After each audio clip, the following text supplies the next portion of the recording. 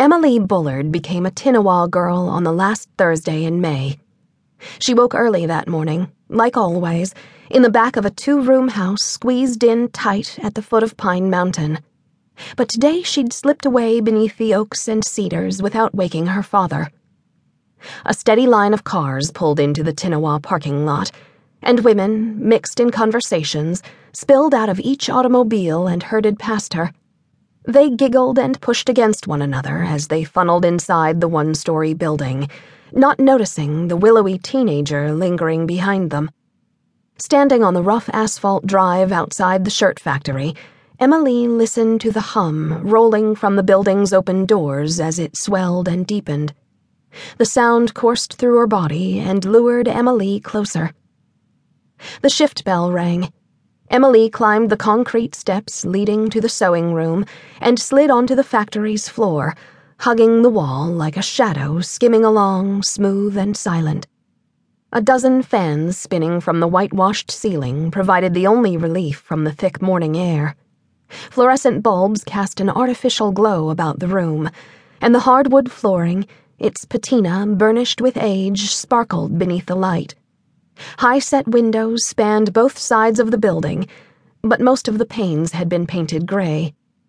Heavy-set women with thick, flabby arms and weathered skin sat in perfect rows next to younger girls with slender frames and long hair clipped behind their heads.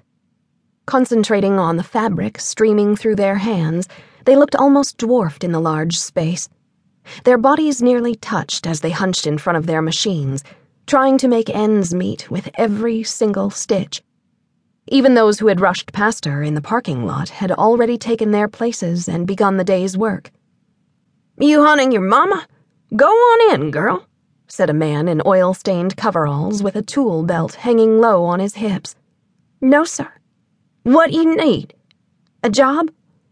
The man took another look at Emily. "How old are you?" "Old enough." He grinned and pointed to a closed door.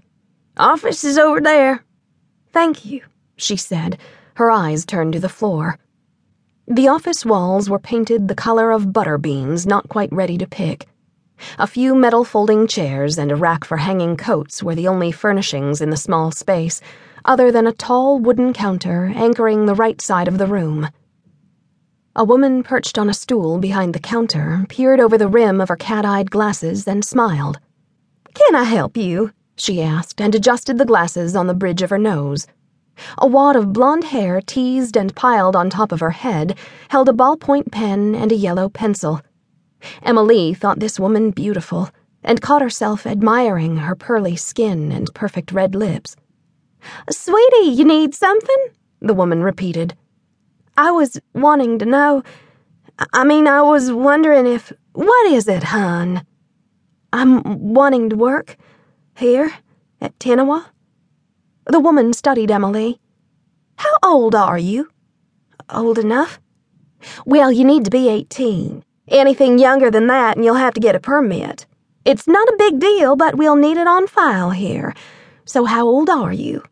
17, Emily said. She tucked her hair behind her ears. "Come September? I'll be 17 in September. I'm 16. "Okay." The woman shuffled a stack of papers but kept her eyes on Emily. "That's fine. You graduate from high school early?" "Don't go no more."